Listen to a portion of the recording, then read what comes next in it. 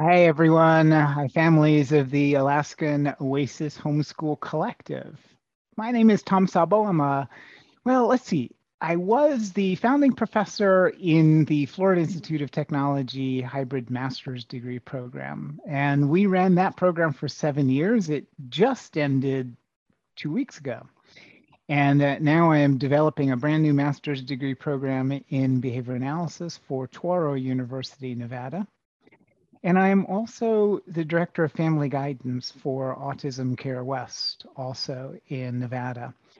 And I focus on the needs of parents and other caregivers. Simultaneously, I am the second chair of Commit and Act International. Commit and Act works with our colleagues in Sierra Leone, West Africa, who endured a very severe civil war that ended, I think, in 2005, after which we started doing work with them on assisting people who had been victims of gender-based violence. And subsequently, my colleagues and I there started a program called Dare to Connect, which is for couples working to change the way that they relate and partner with each other.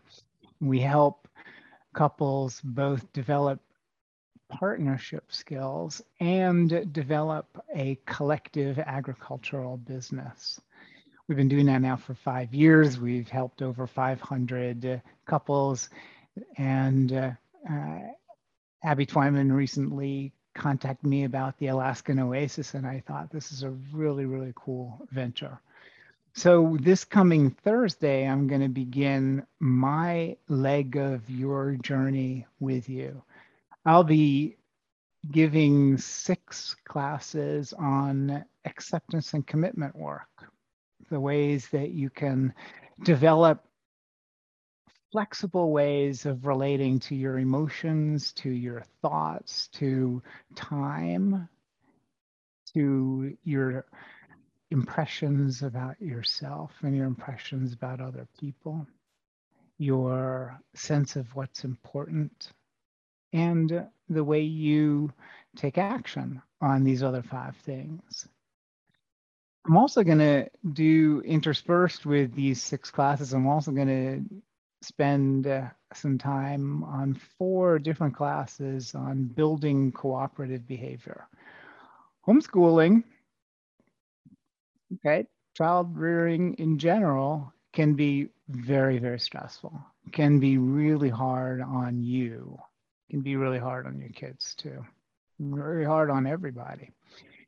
So 4 skills I'm going to be teaching you are ways to stay close in the midst of difficulties, ways to use reinforcement that helps to improve the quality of the behavior that the kids you're raising engage in when they're around you. Ways to avoid, I like to call it junk behavior, avoiding inconsequential, age-appropriate behavior that's ugly, but that doesn't really affect anybody in a very severe way. And finally, ways to set expectations so that your kids know what you'd like them to do and they have the opportunity to engage in those behaviors or not. So those are the things that I'll be joining you with on my small leg of the journey that you're undergoing. I'm truly looking forward to working with you. This first meeting that I'll be having with you this coming Wednesday, I'm calling it Finding Your Heart.